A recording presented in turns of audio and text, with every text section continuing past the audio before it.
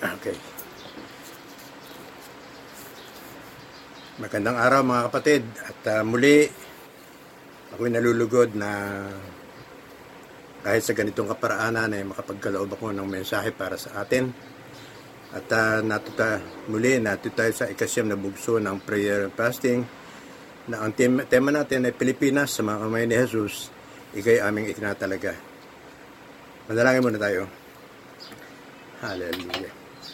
Amang Diyos na makapangyarihan sa lahat, nananalig kami, Panginoon, na sa oras na ito, kami na iyong mga lingkod, kami na iyong mga anak, kami na lahat na nananalig sa iyo, ay patuloy mo kaming inaalalayan sa lahat ng aming ginagawa.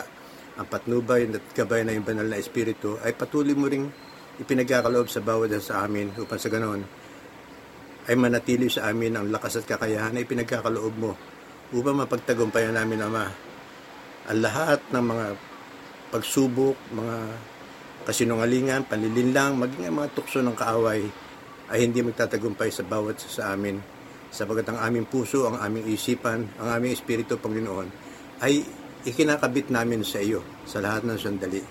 Maraming salamat naman at patnubayan mo rin ako, Panginoon, sa aking paglalahad ng iyong salita sa oras na ito.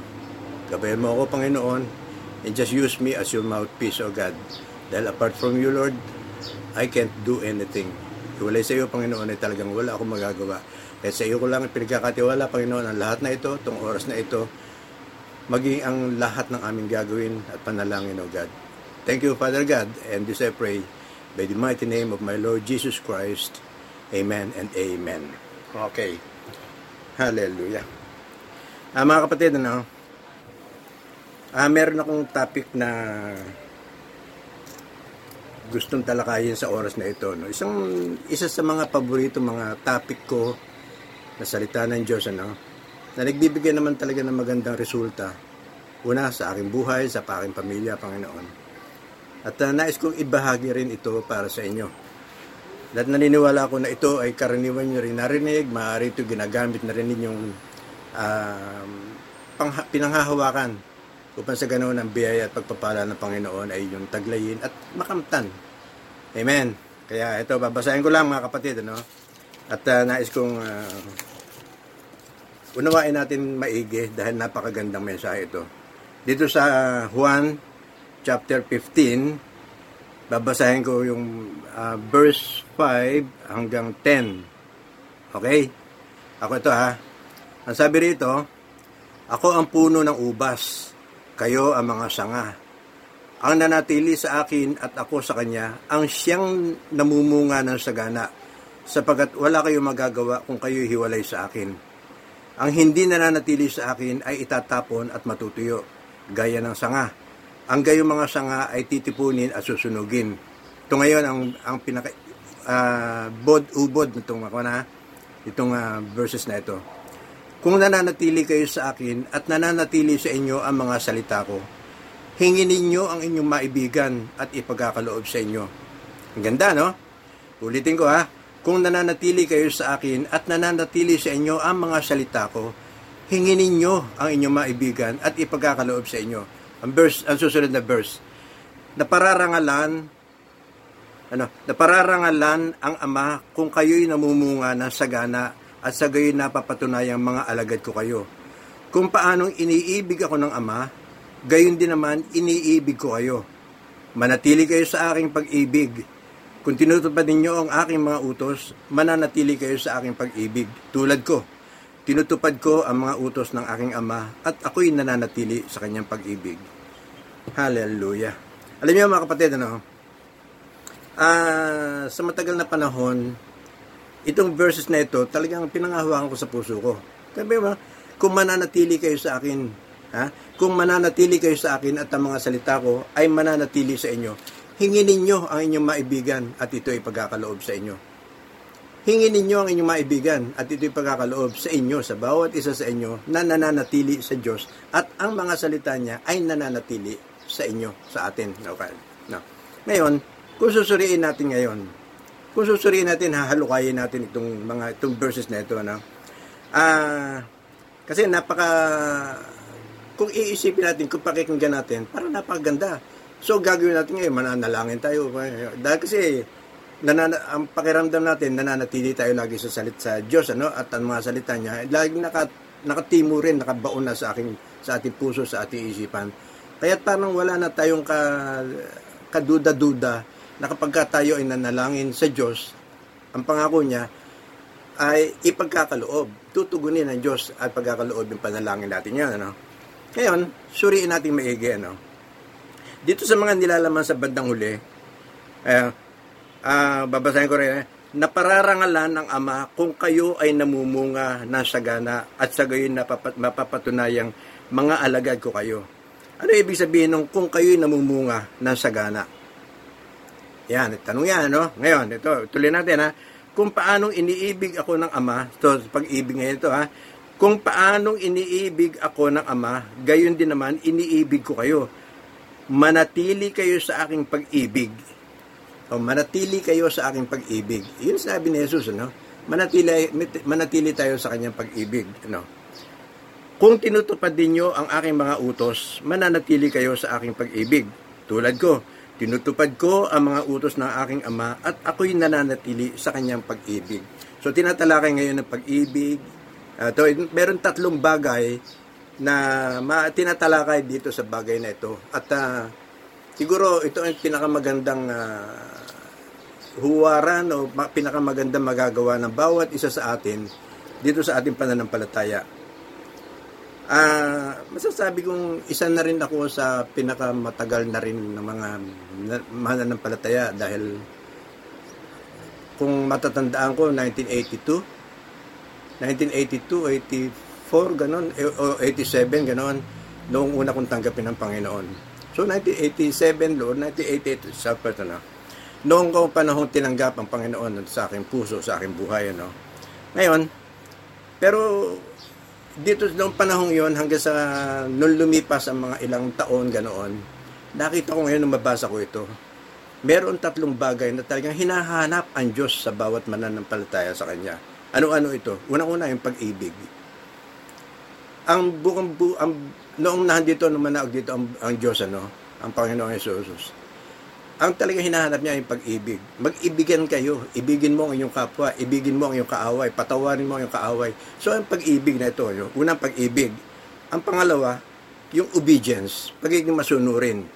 At yung pangatlo, humility, kababaan loob. At kung titingnan natin, no, yung love, obedience, and humility, itong 3 katangiang ito, ang isinagawa at ginawa ng Panginoon hanggang doon sa huling araw niya, nung siya dakipin, hanggang sa nung siya ipako, hanggang sa mamatay ng krus. Iyan ang makikita mo sa Kanya. Pag-ibig, yung obedience, masunurin, at saka yung kababaan loob. Ang sabi sa Matthew 24:12, ano, ang sabi dito, lalo sa panahong ito, mga kapatid, ano, panahong ito, huwag na sabihin natin ito nasa pandemyang ito, kung hindi mga nakalipas pang panahon hanggang sa panahong ito ng mga pandemyang ito hanggang sa mga darating pa, ano. Kung pagmamasdan natin, pag-aaralan natin ang kapaligiran natin, hindi lamang dito sa Pilipinas, sa maraming dako pa ng bansa, ng buong mundo, no. Ito ang sinasabi ito, Matthew 24:12. Ang kasamaan ay lalaganap, ano pat manlalamig ang pag-ibig ng marami.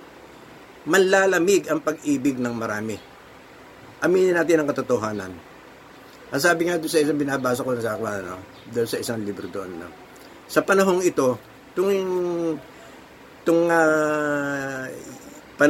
panahong ito na, ano ba ang panahon ngayon?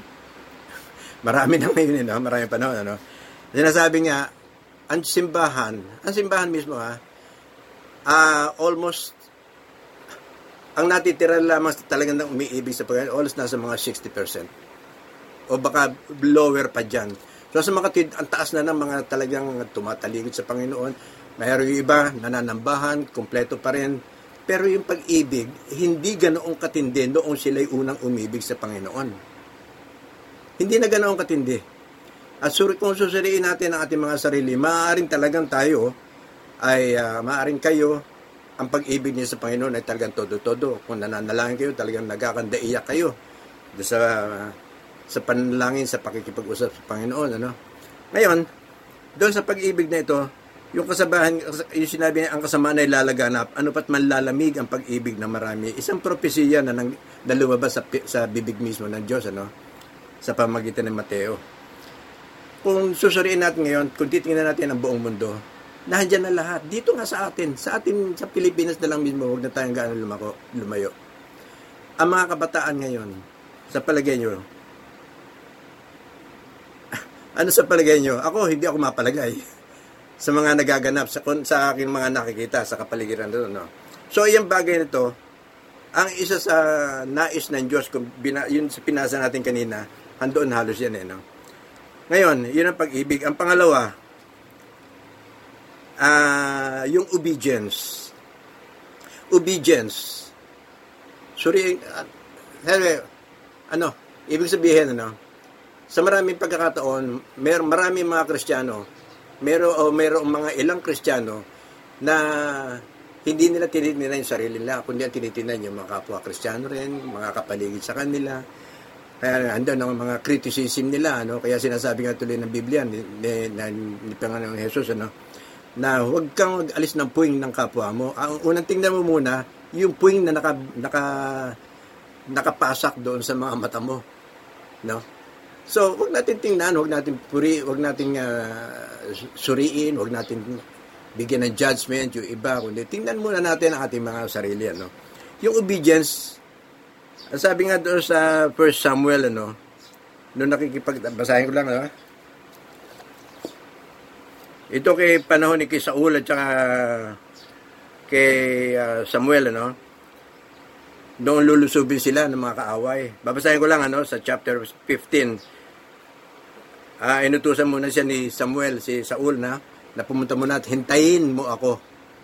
Sabi ni Saul yun, ni Samuel kay Saul, bumalik muna doon sa bundok na yan at hintayin mo ako. Ngayon, hindi nakatiis, dahil kasi natatakot na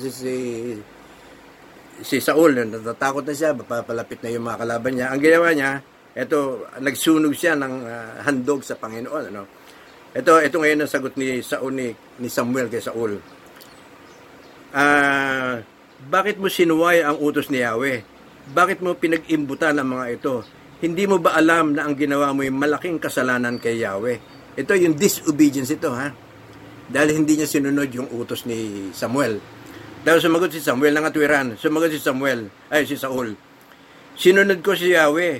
Pumunta ako sa pinapupuntahan mo sa akin. Binihag ko si Agag na hari ng Amalek at nilipol ang mga Amalesita. Pinili ng mga tao ang pinakamaiinam na mga tupa at baka at hindi namin pinatay na kasama ng iba. Bagkos ay iniuwi namin sa Gilgal upang ihandog kay Yahweh. So, ang ganda ng motibo. Napakaganda ng motibo ni Saul. Ngayon, ang sagot ngayon ni Samuel.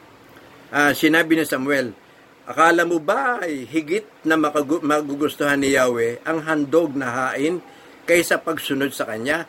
Ang pagsunod sa Kanya ay higit sa handog at ang pakikinig ay higit pang mataba, ay higit sa haing taba ng tupa. Ang pagsuway ay sa Kanya ay kasinsama ng pangkukulam at ang katigasan ng ulo'y tulad ng pagsamba sa Diyos-Diyosan. So, yun ang sagot ni Samuel kay Saul. So, yung obedience, hindi ginawa. So, ang hinaharap ng Diyos, yung obedience natin. To obey is better than sacrifice. Magsasacrifice nga, pero hindi ka naman sumusunod. Okay, sa pakiramdam mo, akala mo, natutupad mo na, pero mayroong mga bagay na hinahanap ang Diyos sa bawat isa sa atin, at kung yung bagay na ito hindi makita sa atin, isang uri na ito ng pagsuway. Okay? So, love and obedience. Ang pangatlo, yung humility, kababaan loob. Yung mapagpakumbaba. Ang sinabi nga ng Biblia, di ba? Kapag ka ikaw ay sinampal sa isang pisngi, ibaling mo pa yung kabila. Kapag ka meron humingi sa iyo ng isang sapin sa damit, ibigay mo na ang buo. So, yung kababaan loob, Ngayon, doon sa kababaan loob, itong tatlo, love, obedience, and humility, ang lahat ng yan ay ipinakita ng Panginoong Hesus. Ginawa niyang sample para makita ng buong ng sanlibutan. Ang pag-ibig niya, noon siya dakipin, ipinakita niya ang pag-ibig. Katakot na sampal, suntok, sabunot, saksak noong koronang tinig sa kanya, hagupit. Pero walang kahit na pagtingin ng masama, walang inisip na hindi mabuti. Ang lahat ay ginawa niya, tinanggap niya ng buong pag-ibig. No? Yung obedience niya, yun ang sinabi niya sa Panginoon. Ano? Nasabi nga niya, di ba nananalangin siya sa Gethsemane noon, nanganalangin siya, talagang tumutulo ang kanyang luha at ang luha niya nagmistulang dugo. Dahil sa sakit na daramdam niya, iniisip niya yung kamatayan niya sa krus. Di ba? Kaya nagkaganon si Jesus, ano? Nagkatawang tao siya. So, natural na tao lamang siya noong panahong iyon. Na alam na niya na siya ay dadakipin, ipapako sa krus at doon siya mamamatay. Ano? So, alam niya yung sakit na to. At lumuluha siya, ang sabi nga niya, kung maaari, Ama, ay alisin mo sa akin ang sarong ito. Alisin sa kanya. Pero yung word na sinabi niya roon, ganun pa man, ang kalooban mo ang siyang masunod. So, nandoon yung obedience niya, yung humility, yung kababaan loob na ito, na isang, ang sinabi nung siya ipako na sa cross, ano yung lumabas sa kanyang labi? Ama ko, patawarin mo sila sapagkat hindi nila nalalaman ang kanilang ginawa. So, nandoon yung humility, love, obedience, and humility. So, yun lahat ng yan, noong siya nabubuhay dito sa lupa pa ng Jesus, yun lahat ang sinabi niya sa kanyang mga apostol. At yung mga sinabi niya ito, yung pag-ibig, obedience, and humility, ginawa niyang example sa kanya, sa kanyang buhay. Kaya walang masusumbat sa kanya. Uy, sinasabi mo yan, pero hindi mo naman ginagawa yan eh. So, marami sa atin, ano? So, ang sinasabi nga, sa leadership, ang sinasabi nga ron, sa leadership, no? Walk what you talk. Kung ano sinasabi mo, yun din ang igalaw mo, yun ang ganapin mo. Ngayon, dito sa mga bagay na ito, ano, naniniwala ako na sa maraming pagkakataon, maaari sa ilalim, sa kailalim-ilaliman ng ating puso, at the back of our head, ano, naniniwala tayo na hindi naman tayo perfecto. Marami tayong mga kahinaan, marami tayong nagagawang maaaring labag sa Diyos, maaaring gano'n pa man, mga negatibo, kaisipan, at yung pagpapatawad, talagang meron sinasabi nga, okay, pinatatawad na kita, okay, wala na problema, pinatatawad na kita, basta hindi na lang kita makikita. Okay, pinatatawad na kita, pero huwag mo nang uulitin. Yun ba yung mga paraan ng pagpapatawad sa mga nagkasala sa iyo? At meron nung sinasabi rin doon sa isang pagkakataon, ano, ang sinabi nga sa Matthew, ano, nakalagay doon, kung ikaw ay maghahandog, at maalala mo na may sama ng loob sa iyo, bitiwan mo muna ang iyong handog, Bitiwan mo muna ang iyong handog at puntahan mo yung nagkasala. Yung nagkasalang yun sa ibang salin yung pinagkasalahan mo. Yung pinagkasalahan niya sa iyo. So, yung pupuntahan mo ito, siyang nakagawa ng kasalanan sa iyo. Pero ikaw ang magpapakumbaba na pupuntahan mo siya at hihingi ka ng kapatawaran para magkasundo kayo. So, yung kababaan loob yun Yun mo, siya na gumawa ng sama ng loob sa akin pagkatapos ako pa ang pupunta sa kanya. Ano siya, sinuswerte? So, ayan, pride. So, hindi makikita yung humility, yung kababaan loob. Di ba? So, tandaan natin mga kapatid, love, obedience, and humility ay yan ang mga unang tatlong mga bagay na talagang katangian na isang tao na hinahanap ng Diyos. At titingnan natin yung kasunod niya na kung bakit, dito, basahin ko yung kasunod, Ito ang aking mga utos. Ito ang aking utos, ang sabi. Doon din sa Juan, 15. Ito ang aking utos. Mag-ibigan kayo gaya ng pag-ibig ko sa inyo. Walang pag-ibig na higit pa sa pag-ibig na isang taong nag-aalay ng kanyang buhay para sa kanyang kaibigan. Kayo'y mga kaibigan ko. Kung tinutupad ninyo ang mga utos ko, hindi ko na kayo inaaring alipin, sapagkat hindi alam na alipin ang ginagawa ng kanyang Panginoon. Sa halip, inaari ko kayo mga kaibigan, sapagkat sinabi ko na sa inyo, ang lahat ng narinig ko sa aking Ama, ito obedience, ang lahat ng narinig ko sa aking Ama, yun din ang aking ginagawa. Ako ang pumili at humirang sa inyo upang kayo ay humayo at mamunga at manatili ang inyong bunga.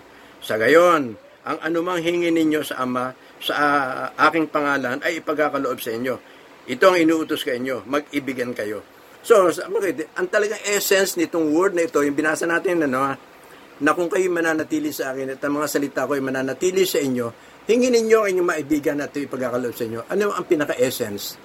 Ang essence yung bandang huli, Ito, ulitin ko Ito ang essence nung binasa natin sa unahan. Babasahin ko lang yung ibabaw, Hindi kayo ang pumili sa akin. Ako ang pumili at humirang sa inyo upang kayo ay humayo at mamunga. Humayo at mamunga. At manatili ang inyong mga bunga. So, yan ang essence noong binasa natin. Okay. Timo, ulitin ko, Hindi kayo ang pumili sa akin. Ako ang pumili at humirang sa inyo upang kayo ay humayo at mamunga at manatili ang inyong bunga. Ano ito mamunga at manatili ang bunga? Ito ang bawat kaluluwa na babahagi na ng mga salita ng Diyos sa pamamagitan ninyo, natin. At kapag ito ay naging bunga ninyo natin, ito ngayon ang magiging dahilan upang anuman ang hingin natin sa Ama sa pangalan ni Jesus ay ipagkakaloob sa atin. So, diyan sa mga bagay na yan, marami akong tinanong, buhat pa noon,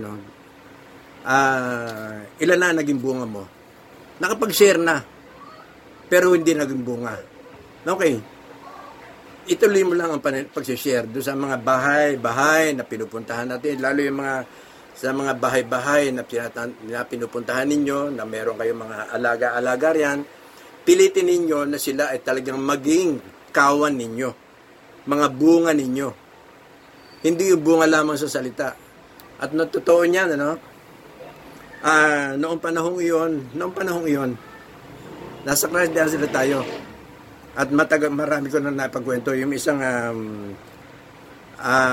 kapatiran natin noon, nagtuturo na sa iyo dyan sa mga kabataan noon, na nagpunta sa bahay, pagkatapos sinabi sa akin, Brother Ed, pwede ba punta natin, panalangin lang natin yung isang kapitbahay namin doon, dahil kasi may sakit na, tinanggihan na ng ospital, 3 ospital pinuntahan, hindi tinanggap, pagkatapos magana ang buong katawan, buhat sa muka hanggang paa, talaga namamaga at papalapit ng mamatay. Ngayon yung kapatid ngayon na nagpapasundo ng pare. Ang sabi nito ngayon, wala kaming kilala, wala na akong sarado na ang simbahan, wala nang pare, gusto ba pastor pa sinabi, hindi man ako pastor noon hindi pa ako pastor. Nagpunta sa bahay, nakipag-usap. Sige, pinuntahan natin. So, nung makita ko roon, talagang nakaupo na lang sa isang bintana, sa tabing bintana, nakaupo sa upuan. Doon na siya natutulog, doon na siya dumudumi. Wala na, hindi nakakatayo talaga. At talagang maga ang buong katawan, manas sa manas. So nangyari yon. After that, tinanong ko yung mga anak at saka yung kapatid na tinutuluyan ng bahay. Dahil taga saan yan? Taga Bulacan siya sabi ko, alam nyo ako mga kapatid, hindi natin po pwedeng gawin basta ipapanalangin na lamang siya. Kung kayo naman ay hindi pa tumatanggap sa Panginoon. Ngayon, kung papayag kayo, tuloy natin, papanalangin natin siya. So, tumanggap sa man. So, nag-share ako ng word sa kanila. Pagkatapos noon, ipinag-pray ko na itong babae. So, madalit sabi, na ipag-pray hanggang sa umalis na ako, pinagpaalam na ako, tapos sinabihan ko ito, kasama ko na, dalawin mo na lang siya. Nung dalawin, on the following day, pagkikita namin sumunod na pangalawang araw, kinumusta ko, kumusta na siya? Andun na magaling na nakaupo na lang sa hagdanan at nakikipagkwentuhan na at normal na, kumakain na lang, naglalakad na nga kung saan-saan. Ibig sabihin, doon sa pagkakataong yon, talagang gumaling siya. Ang problema lamang, yung kapatid at saka yung mga anak, bagamat hindi naman sila nakatira dito, maliban doon sa kapatid noong may sakit na ito, wala man lamang pasasalamat na ipinakita sa Panginoon. Sabi ko naman doon sa mga taga roon na dalawin, talagang salain talaga na bahagi ng Word of God hanggang sa yayain sa talagang pananampalataya na Pero hindi nangyayari. Naalala ko tuloy noong si Jesus na merong ginamot na 10 may ketong, di ba? At gumaling, napagaling niya. Lumakad na yung 10, pagkatapos nagbalik yung isa. Ang sabi ni Jesus doon, hindi ba 10 itong pinagaling to? Bakit iisa lamang ang nagbalik para magpasalamat? So, ayan mga kapatid, yun ang mga bagay na kuminsan, mga kakulangan natin sa ating pananampalataya. Pero tandaan natin mga kapatid, dito sa mga bagay na ito, ang hinahanap sa atin ng Diyos, ang magbahagi ng salita. Napakaraming mga tao sa panahon ito, ang pananampalataya talagang lumamig. Napakarami. At kung iisa-isahin natin to, talagang napakadami, Panginoon.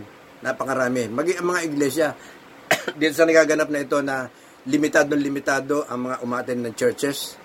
Paano kung walang hilig na magbasa ng Biblia? Paano kung wala ring hilig manalangin? Ano mangyayari niyan? Malalamig siya. So, ganyan ngayon ang naging attitude ng maraming Kristiyano dito sa buong mundo. Lalo sa Pilipinas, ganyan din.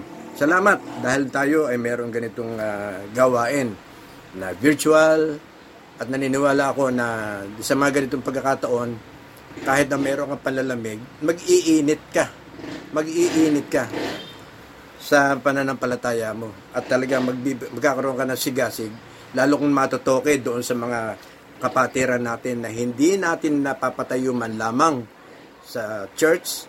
Ito ang gamitin ninyo. Itong mga tao, ito ang kailangan sanayin. Dahil naniniwala ako at lagi ko hinihiling sa Panginoon. At salamat dahil kasi nangyayari na.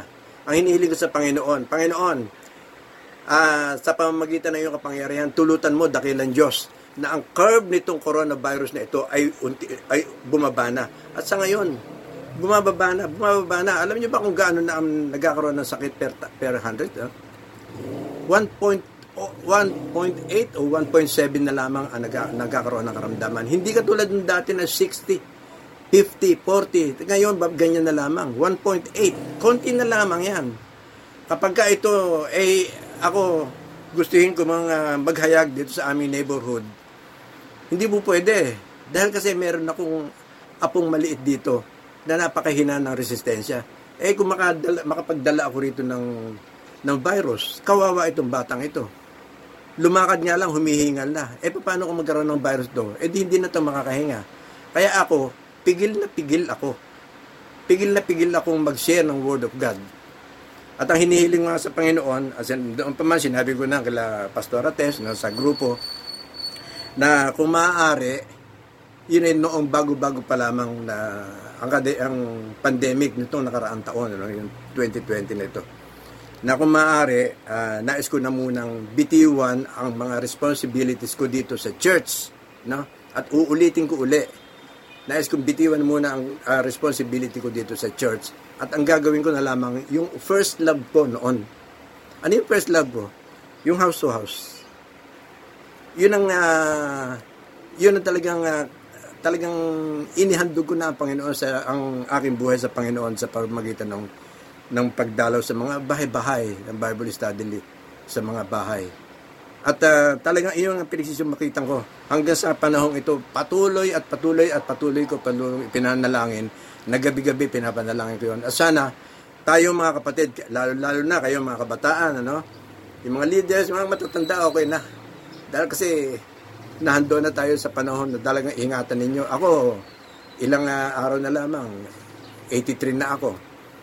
At doon sa mga pagkakataong yan, hinahamon ko ito salita ng Diyos na ito, ulitin ko uli, sana matanim sa puso ninyo, sana. At pinapanalangin ko na lang na sana ang lahat ng kalalakihan, kababayan at kabataan magkaroon ang puso nila, magkaroon ng taim sa kanilang puso, magkaroon ng bigat ang kanilang puso, ganun na kaisipan, na magkaroon sila ng Bible study doon sa mga neighborhood na lang, huwag na tayong lumako, neighborhood na lang, kapaligiran na lang natin.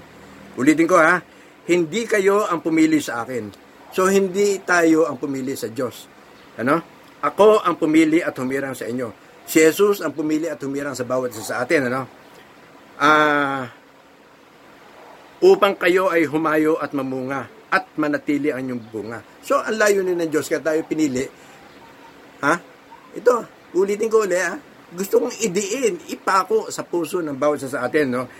Hindi kayo ang pumili sa akin. Ako ang pumili at humirang sa inyo upang kayo ay humayo at mamunga at manatili ang inyong bunga. Sa gayon, anumang hingin ninyo sa Ama sa aking pangalan ay ipagkakaloob sa inyo. So, ito ngayon ang diwa nung binasa natin doon na doon sa verse 7. Ito ang diwa. Yung paghirang sa atin para mamunga para magkaroon tayo ng bunga at manatili ang bunga. At so ganon, lahat ng hingin natin ipagkakaloob ng Panginoon. Dahil kasi meron tayong mga bunga. Amen. Kaya mga kapatid, sa ngayon pa lamang, hihikayatin ko kayo na ipanalangin nyo na sa Panginoon. Ito ngayon pa lamang, ipanalangin nyo sa Panginoon na pagkalooban kayo ng wisdom at humingi kayo ng tulong sa Panginoon na gamitin kayo. Ihanda ang bawat isa sa atin, ang puso sa isipan natin. At kayo naman, katulad ng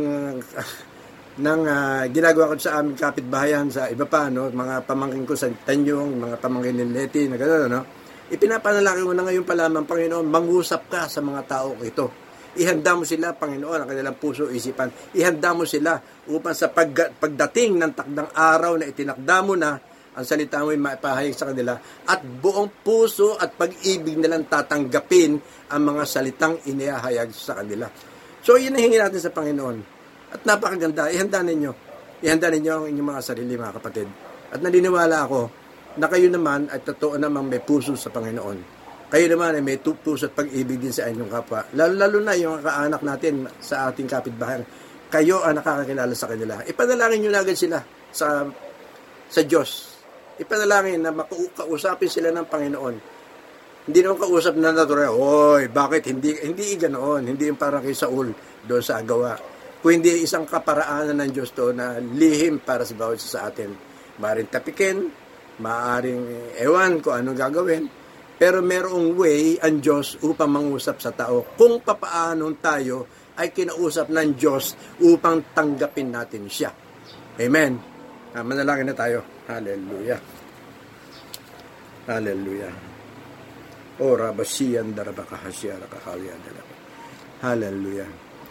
Panginoon, lubos kami nagpapasalamat dakilang Diyos sa paghahayag na iyong mabuting balita at naniniwala ako dakilang Diyos na ang mga salita mo na nahayag ngayon at mahayag pa sa mga darating pa mga araw ay patuloy na titimo sa pinakamalalim na bahagi ng puso ng bawat isa na nakikinig sa iyo. Salamat dakilang Diyos. Ikaw ang tunay na Diyos na buhay. Dahil apart from you, Lord God, ay wala kami magagawa. Wala kami maipagmamalaki, Panginoon.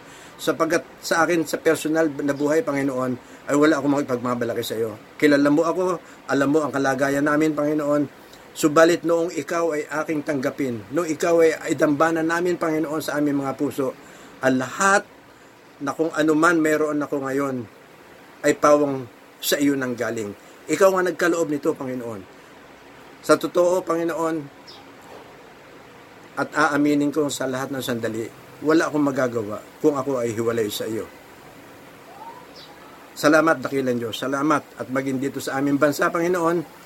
Patuloy ko rin idudulog sa iyo, dakilang Diyos, na ibuhos mo rin, dakilang Diyos, ay iyong kahabagan para sa aming bansa. Ikaw ang nakakakita, Panginoon, sa kalagayan ng lahat ng mga nagaganap dito sa aming bansa. Ikaw ang nakakakilala sa mga namumuno sa amin. Ikaw ang nakakaalam kalagayan ng mga bawat tao dito sa bansang Pilipinas. At naniniwala ko, dakilang Diyos, na ang pag-ibig mo pa rin ang siya mangingibabaw.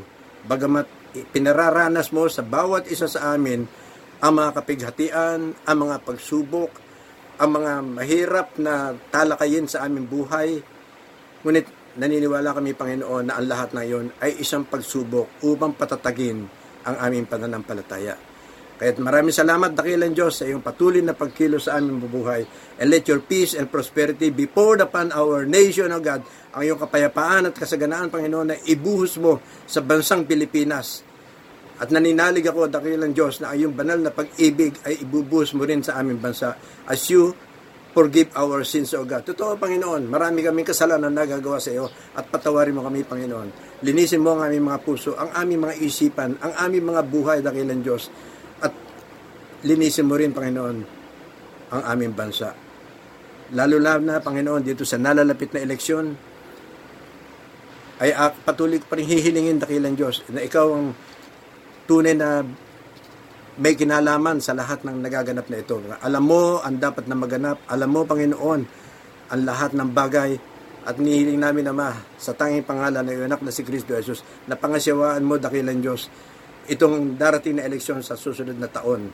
Sa ngayon pa lamang ay sari-sari ng paninira, sari-sari ng mga kung ano-anong mga salita ang lumalabas sa marami upang siraan lamang ang isa. Ngunit ikaw lamang, dakilang Diyos, ang nakababatid sa puso at isipan ng mga taong ito na nagnanais na tumakbo sa halalang ito. Naninalig din kami, Panginoon, na ikaw pa rin na nakakilala doon sa mga taong ang tanging layunin ay abusuhin ang tungkulin na kanilang hahawakan at abusuhin din ang kanilang kalagayan at magkamal lamang ng pansariling kapakanan, O God. Hallelujah. Maraming salamat, Lord, at pagpalain mo rin, dakilang Diyos, at patuloy mong bigyan ng karunungan ang aming presidente. Karunungan nagmumula sa iyo, hindi ang kanyang sariling karunungan, Panginoon. Ang karunungan mula sa iyo, Panginoon Diyos, ang ipagkaloob mo kay President Duterte upang sa mga huling buwan ng kanyang pananatili sa panunungkulang ito ay makagawa pa siya ng na mas marami pang kapakanan para sa ikabubuti ng bansa at para sa ikabubuti rin ng bawat mamamayan. Maraming salamat, dakilang Diyos, at gayon din ang lahat ng mga may karamdaman, O Diyos. Let your miracle healing touch, O God, ay maganap, magmanifest sa lahat ng may mga sakit. COVID-19 man ito o hindi, dakilang Diyos, ikaw ang nakakilala sa lahat na ito. Cover them, Lord, with your most precious blood upang magkaroon sila ng malakas na resistensya, matibay na immune system, at ang kagalingan ay taglarin nila at makapiling na nilang muli ang kanilang mga pamilya, O God. Kahabagan mo, Panginoon, ang mga may karamdamang ito. Kahabagan mo sila, dakilang Diyos. Ibuhos mo, dakilang Diyos, ang iyong banal at wagas na pag-ibig at kagalingan sa lahat ng may karamdamang ito. At gayon din, dakilang Diyos, inilalapit ko rin sa iyo, dakilang Diyos, ang lahat ng mga senior citizen ng CLF, ng Malabon, ng Nabotas, ng Batangas, maging ng Pulila, ng Valenzuela, ang lahat ng mga senior citizen, ang lahat ng mga nanghihina, Panginoon. Gisingin mo muli, Panginoon, ang kanilang mga espiritu, ang kanilang mga isipan, ang kanilang puso, ay pabilisin mo muli, Panginoon, ang pintig ng kanilang pag-ibig, upang sa ganoon ay patuloy na mag-init ang kanilang pagmamahal at pagsamba sa iyo through your Holy Spirit na ipinagkaloob mo sa bawat sa amin. Tulad na sinabi mo, Panginoon, na ang banal na Espiritu ay pagkakaloob mo sa bawat sa amin upang bigyan kami ng lakas at kakayahan upang mapagtagumpayan namin ang anumang uri ng mga pagsubok. At nananalig kami, Panginoon, na hindi lamang basta pagsubok, kundi maging ang panlilinlang, ang kasinungalingan at mga tukso ng mga kampo ng kadiliman ay hindi magtatagumpay sa bawat isa sa amin na walang iniibig kundi ikaw lamang, Panginoon. Hallelujah. Maraming salamat, Lord. Maraming salamat, Panginoon, at pagpalain mo, dakilang Diyos, ang lahat ng mga makapapakinig ng salitang ito at pataasin mo, dakilang Diyos, ang aming pananampalataya na maihahandog namin sa iyo ang aming mga bunga at nananatiling mga bunga. Maraming salamat, Ama, at malugod ko ibinabalik sa iyo, Diyos, ang lahat ng papuri, parangal, pagsamba, pagdakila at pasasalamat sa tanging pangalan na iyong bugtong na anak na si Kristo Jesus na aming Panginoon, tagapagligtas, Savior and Redeemer and our Healer, Jesus Christ. Amen and Amen. Amen.